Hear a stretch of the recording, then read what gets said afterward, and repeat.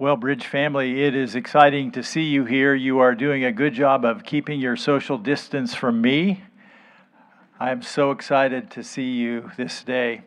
And I want to just say thank you so much for your continued faithfulness to the Bridge family, to support the work of God. Because of your generosity and your faithfulness, we're keeping all of our bills paid, all of our missionaries we're keeping up to date with, all of our outreach ministries we're up to date with, and we're able to support ministries like Kevin and Sarah with Crew at Stout, Leah and Nicole Rickard at Eau Claire. You remember the Cortons and Logan Corton, and they're with InterVarsity at Stevens Point. Nicole Ludicky is with Navigators at the University of Alabama. And all those people have been a part of the Bridge at some time in the past. So I'd like to just begin with prayer and thank God for His generosity and your generosity, and pray also for the Keppins' request. Let's pray. Gracious God, we rejoice today at your goodness for us. I just thank you so much for the generosity of your church, the Bridge family, and their faithfulness. I thank you, God, for providing for us and enabling us, each one. We recognize that all that we have is from you. May you just continue to enable us as you have, as people have just continued to give to the regular needs of the church, as well as to grow forward. And it's just amazing, God. Thank you for Kevin and Sarah and their heart for you and their desire to reach students at Stout. And may you help them to adapt to their new reality this fall, and to be able to connect with students and faculty, to be able to represent Jesus, and to help people connect with God, and to help people grow into fully devoted followers of Christ. And we pray for Leah and Nicole as well, as they're located at the campus here in Eau Claire. We think of the Cortons in Stevens Point, and we think of Nicole Ludicky in University of Alabama, and they all are facing the same kinds of things, and adapting and reaching out in new ways and helping people come to faith. We want to commit our time to you. Thank you for the privilege to worship in Jesus' name. Amen. Today we're going to be in Jeremiah chapter 29, verses 4 through 14, if you want to find that passage. I'm not sure we announced it ahead of time. And then, of course, there is an outline if you want to find it on the website and follow along. According to a new study released by the Center for Disease Control just on August 13th, according to this new study, COVID is causing stress. Did you know that? COVID is causing some people stress. Symptoms of anxiety disorder, depressive disorder, substance use, and suicidal thoughts have increased in the second quarter of this year, with over 40% of individuals reporting in June an adverse mental or behavioral health condition. COVID is affecting people's mental health and their behavioral health. Now, I think we all knew that COVID has been hard. Today we have many uncertainties. If we look back in March, we kind of thought this might be over by the end of April or May. And then we thought it was going to be over maybe in June or maybe July. And here we are. And there are many questions about our future that we've been talking about. Things like, when will this vaccine be ready? What if someone in my family gets COVID? Questions. Will my job last through the year? Some of you are not worried about that at all. For some of you, this is a very real issue. How well will my family hold up if this goes on another year? How bad will the economy get in the next 2 years? What's going to happen in the upcoming November election? Will we make any progress as a nation as we continue to struggle with racial issues? And in a small thing, when are we going to be able to worship again in a safe environment? When we think about it, we're kind of being held captive by COVID, a COVID captivity. Today I want to look at a passage, and that's that Jeremiah 29 passage. I think we can learn some things from. Here we find God's people in distress because they have been displaced from their normal life and their normal schedules. And what should God's people do now? That's chapter 29, verses 4 through 7. They are in captivity. And here's their predicament in verse 4. The time is about 595, 596 to 594 BC. We don't know exactly. We have a pretty close guess. People have been physically removed from their homes. They are in exile. They are being held captive. An evil king named Nebuchadnezzar, king of Babylon, came to Jerusalem and surrounded the city until some of those people surrendered, and then he eased up and left. And they were transported 1,678 miles. Now, Babylon today is near the city of Baghdad, about 60 miles. Just imagine our maps right now. 60 miles southwest of Baghdad is the ancient city of Babylon. It's almost due east of Jerusalem. However, to get there, they didn't have I-94. They had to travel the known highways of the day, which were sort of natural ways that people could get through the topology. They had to go up north and around and then down. Nearly 1,700 miles. This was a time of great turmoil and disorder. It was a time of conflict and strife among the religious leaders. It was a time of radically differing opinions about what was going to happen or what should happen in the future. It was a time of doubt and distrust. It was a time of major disappointment with God. Some of this sound familiar. God's people were living in a city and a nation where their neighbors did not know the true and living God. The Babylonians, they dressed in a funny way. They ate weird food, and they had some odd social customs. And God's people were required to follow the rules of the Babylonians. Jeremiah 29, verse 4, "This is what the Lord Almighty, the God of Israel, says to all those I carried into exile from Jerusalem to Babylon." Word about Jeremiah. Jeremiah was a great prophet. He ministered for over 40 years to 3 different kings. He spoke for God when people did not want to hear. That was sort of the primary attitude that God's people had when Jeremiah spoke. Not an exciting ministry, but a very important one. And here, beginning at verse 4, we have a letter from Jeremiah. Jeremiah is in Jerusalem, and he's writing a letter to those exiles in Babylon. He has a message from God to those people who are living in exile. God says, "I have orchestrated this event. I sent you to Babylon. I carried you into exile from Jerusalem to Babylon." What does this mean? It means that God's people are being held captive because God wants His people to be held captive at this time. That was God's plan.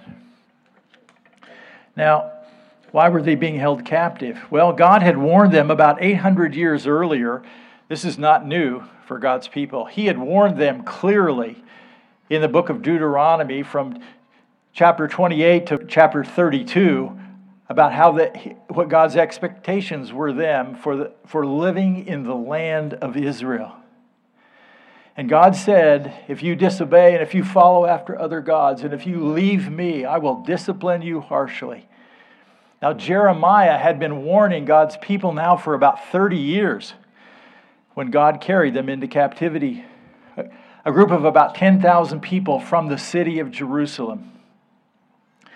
God has instructions for them on living in exile in verses 5 and 6, now that he has them exactly where he wants them.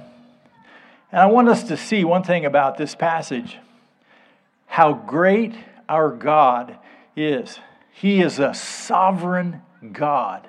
He is in control of human history, all of human history. And oftentimes we don't think so, and sometimes we don't want to think that. He is sovereign. He is the Lord Almighty. So here's his instructions. Here's what he says to those discouraged Israelites. What do they want? They want to go home, okay? He says, build houses and settle down, verse 5. What? We don't want to be here that long, God. How long does it take to build a house? I don't know how long it took back then. The attitude is, we don't want to settle down. We don't like this place. We want to be out of here. He continues, plant gardens and eat what they produce. That takes work, God. That takes time. We'd like to just get back to Jerusalem, to the good old days. Then he says this in verse 6, marry and have sons and daughters. What does that mean, God? We aren't happy. Don't you get that? You want us to marry and to have sons and daughters? You want us to make babies? That can't all be bad, right? Then he goes on, find wives for your sons and give your daughters in marriage. How long are we going to be here, Lord?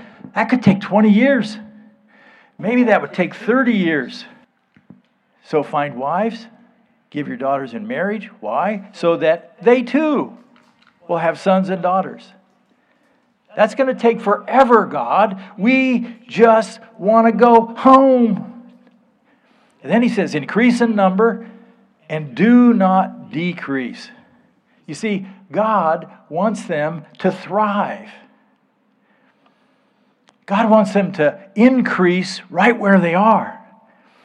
Now, this is starting to sound a little bit like the Israelites when they were enslaved in Egypt. You remember that? That's not something they wanted at all. God took his people, 70 people, out of Israel and took them to Egypt, where they became slaves for about 400 years. And they increased in number from 70 to probably at least 2.5 million, because there were 600,000 men over the age of 20, and they probably had some wives, and they actually had large families. That could be pretty conservative. God had them increase while they were being held captive. Also, what about the neighbors? Verse 7, also seek the peace and prosperity of the city to which I have carried you into exile. Now, this has got to be some kind of mistake, right, God? God wants them to seek peace. This is that word, that Hebrew word, shalom. God wants them to seek the well-being of their neighbors. God wants them to seek the good of their neighbors, physically, financially, emotionally, spiritually. That's shalom. God is asking them to do good for their neighbors. Seek the peace and prosperity of the city of Babylon. That's like the most evil city in the world in its day. Because God says, that is where I've placed you, and that is where I want you to be right now.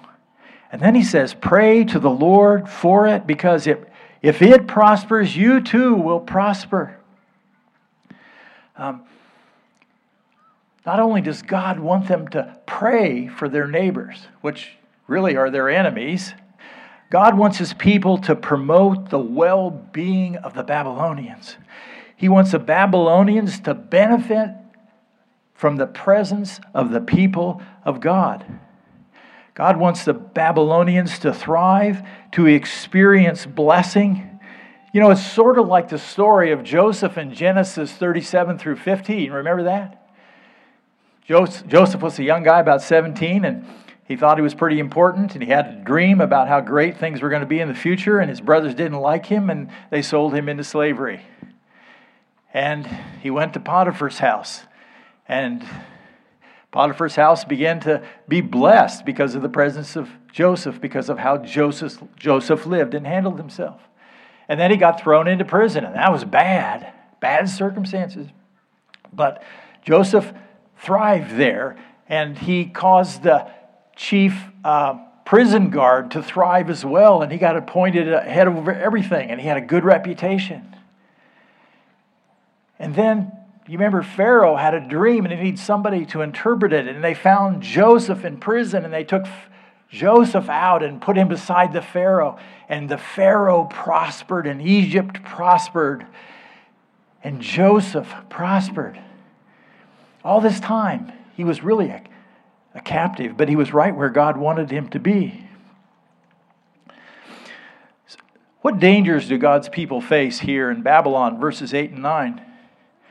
Jeremiah addresses one thing that God is concerned about for his people. He's not so concerned about how bad the people in Babylon are going to be. That's an outside issue. He's concerned about an inside issue. He's concerned about the people of God. The problem of deception in verse 8. Yes, this is what the Lord Almighty, the God of Israel, says. Do not let the prophets and diviners among you deceive you. Do not listen to the dreams you encourage them to have. This has been a huge problem in Israel already. There have been many false prophets and people who wanted to give a message that people wanted to hear. It was financially lucrative to do that. But God's people were easily deceived. One particular man who claimed to be a prophet for God was named Hananiah. He told the exiles that they would all be back in Jerusalem in 2 years. You know, he had a good report. You just need to hang out here for 2 years, and I got your back. Everything's going to be fine. You're going to be back in Jerusalem. It's going to be great. But that was not God's plan. It was not God's instructions. And for his false report, God took him out of the picture within months. In verse 9, we see the need for spiritually strong leaders. And we are reminded of this because God's people in exile would not listen. Because they were spiritually weak. They were spiritually callous. They had hard hearts. They needed spiritually strong leaders. Verse 9 says, they are prophesying lies to you in my name. I have not sent them, declares the Lord. God's people needed spokesmen like Jeremiah who would speak the truth no matter what the consequences were, no matter how hard it was, no matter whether people liked him or not. Jeremiah spoke the truth. So we go on to verses 10 through 14. What should God's people expect in the future? What should God's people expect now? They need to trust God's word. That's where we start in verse 10. This is what the Lord says. When 70 years are completed in Babylon. How many already knew it was going to be 70 years? God's plan for his people was 70 years in his waiting room. He goes on to say, I will come to you and fulfill my good promise to bring you back to this place. Jeremiah's in Jerusalem. That's where the temple is. God says, I'm going to bring you back to my city. I want to go back and read a passage from Jeremiah 25. God's people already knew this. Jeremiah had already told them these words. Verse 8 says, therefore, the Lord Almighty says this, because you have not listened to my words, I will summon all the peoples of the north and my servant Nebuchadnezzar. Please notice that. Nebuchadnezzar will be God's servant. King of Babylon, declares the Lord, I will bring them against this land and its inhabitants and against all the surrounding nations. I will completely destroy them and make them an object of horror and scorn and an everlasting ruin. I will banish from them the sounds of joy and gladness, the voices of bride and bridegroom, the sound of millstones and the light of the lamp. This whole country will become a desolate wasteland, and these nations will serve the king of Babylon 70 years. This is probably a few years before they are carried into exile. And finally in verse 12, but when the 70 years are fulfilled, I will punish the king of Babylon and his nation, the land of the Babylonians, for their guilt, declares the Lord. And so, God says, people, after you've lived in Babylon 70 years, this is my plan, 70 years, you are in a waiting room. You are right where I want you to be. And one of the things that's important for us to understand is that God keeps His word.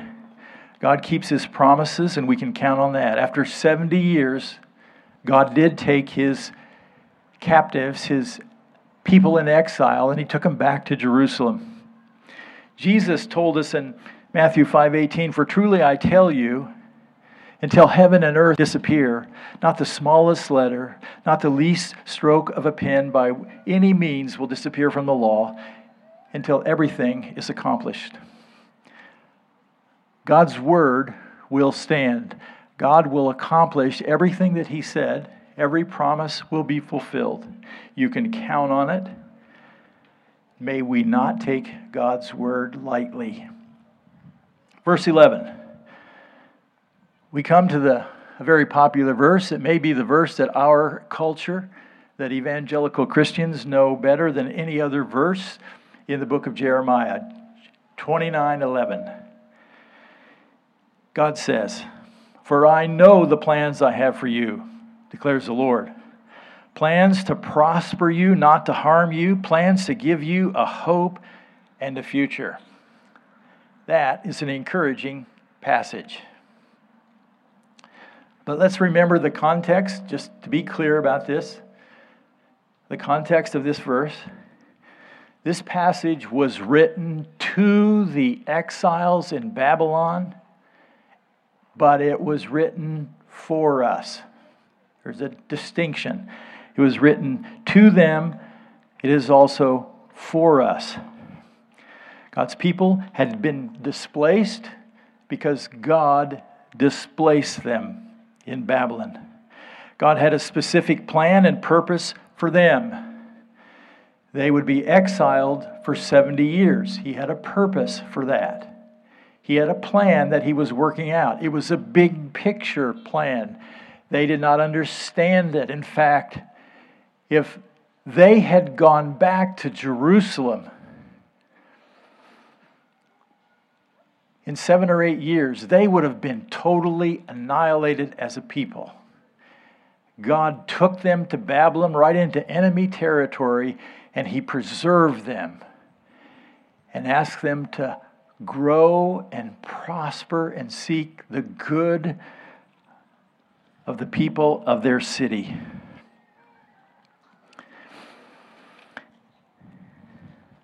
God had earmarked 70 years for them to settle down, to get on with their lives, right in their circumstances. Get on with their lives. To stop complaining about their circumstances, to start engaging in life, the life that God had provided for them right where they were in captivity. God wanted them to know that this was not the end. He wants them to prosper. He wants them to have hope. He wants them to know His good promises still apply to them. One particular man who claimed to be a prophet in Jeremiah's day was named Hananiah. He told the exiles that they would be back in 2 years and everything would be fine. I think I mentioned this already. And God took him home very quickly.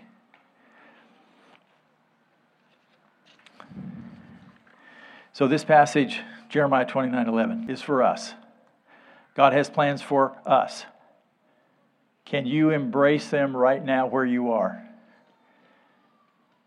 God has plans for you to prosper, to thrive, to experience His blessing. Remember this, it's God's schedule, it's God's timing, it's His plans. It's for you. Now, we have a tendency to want to plan our own lives and ask God to put His stamp of approval on the things that we want because that seems best. And God has a different outlook. Verses 12 and 13, God's expectations. God will prosper them and God will give them hope in a future, but He has some expectations. He says in verse 12, "Then you will call on me and come and pray, and I will listen to you." God wants His people to call on Him. God wants His people to turn to Him and quit relying on other things and other people and other gods. Things that are more important than Him. God is looking for hearts that want to align with His. Look at verse 13. "You will seek me and you will find me when you seek me with all your heart." God wants us to come to Him with open hearts. All that we are, all that we have. To seek Him with all of our hearts. Not haphazardly, not casually. God wants His people to be fully devoted. When people's hearts are right, they will prosper. They will have hope. They will have a future. Verse 14, God's restoration. God says, "I will be found by you, declares the Lord, and will bring you back from captivity." Now this refers directly to the exiles in Babylon. God will take them back where they want to be, in Jerusalem. And then He goes on, "I will gather you from all the nations and places where I've banished you." Well, maybe some Jewish people had been banished to other nations. I think this is an insight, an open door into the future, talking about an end-time situation where God is going to call back all of His people from all over the world, from all of history. But right now, God has His people in a waiting room for 70 years. He's going to give them a future and a hope, but not yet. That's an important one for us. It's not yet. God has us in a waiting room.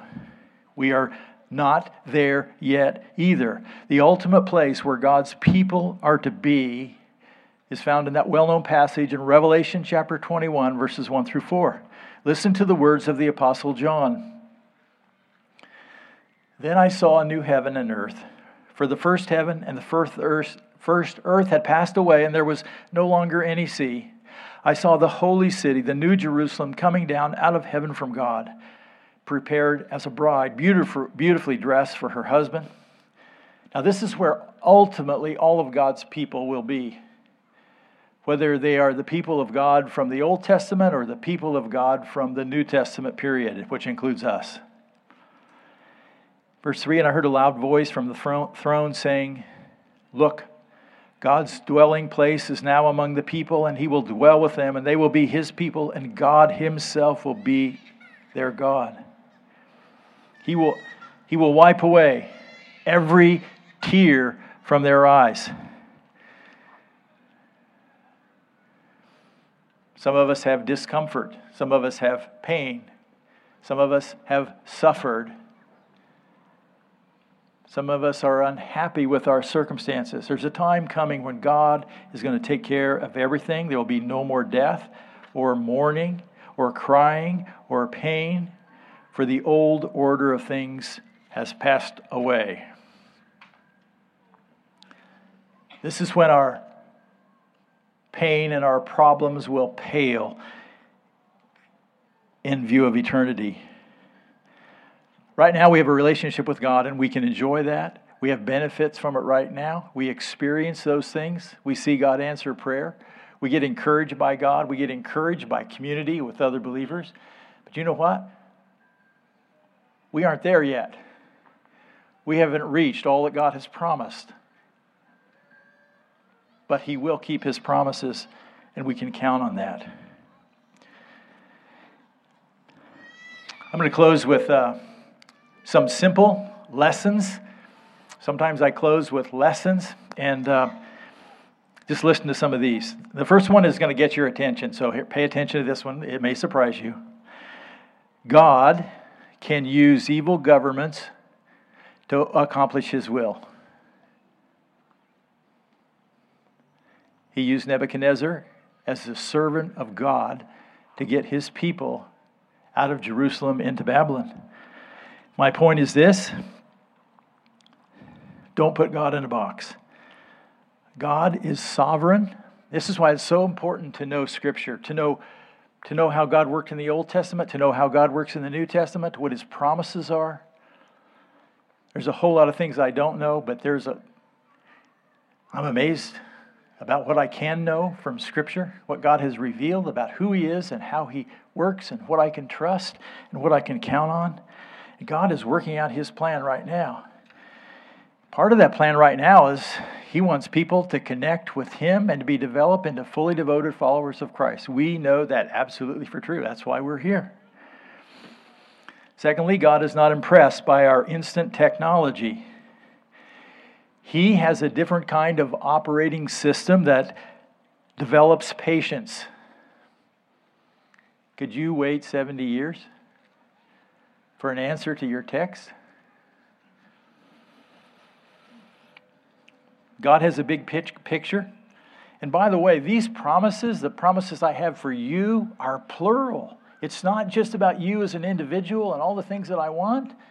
It's about the people of God, us, His church right now. He has a plan for us.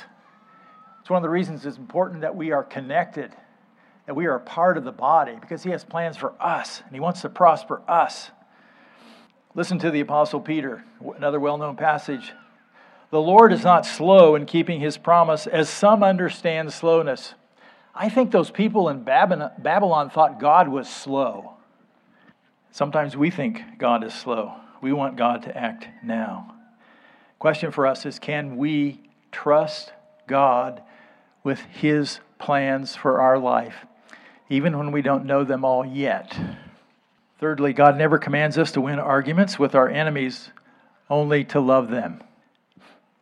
God didn't command people in Israel to be disgusted with the Babylonians and think of all the things that were wrong with them. He wanted them to seek their welfare. Jesus told us to love our neighbors and to love our enemies. Fourth lesson is, don't be a victim of your circumstances. Let your circumstances allow you to see your need to rely on God. It would have been easy for the Israelites, and I'm sure many of them did, just to be able to complain and say, woe is me. But God used this 70-year period to get their attention. Most of those people who were adults when Jeremiah gave this prophecy would be dead in the 70-year period. And it would be their kids that would benefit. God used this 70-year period to get their attention. He wanted them to humbly approach Him in prayer. God wanted His people to seek Him with their whole heart. God protected and preserved them in Babylon. Number 5, understand that God can use your enemies whenever He wants to humble you. It's kind of similar to what I've already said, but just think about it. There are people in your life that you may not like. People who disgust you. Another way to look at this is, what does God want you to learn from that? How is God testing your character that you would have an appropriate response to someone that you consider your enemy? Lastly, here's where we are today. Embrace your circumstances right now and live for God. Just embrace your circumstances, because God is in it right now. Let's pray together. Father, we just humbly bow before you, and we thank you for the Word of God and the reminder from Jeremiah to cause us to think.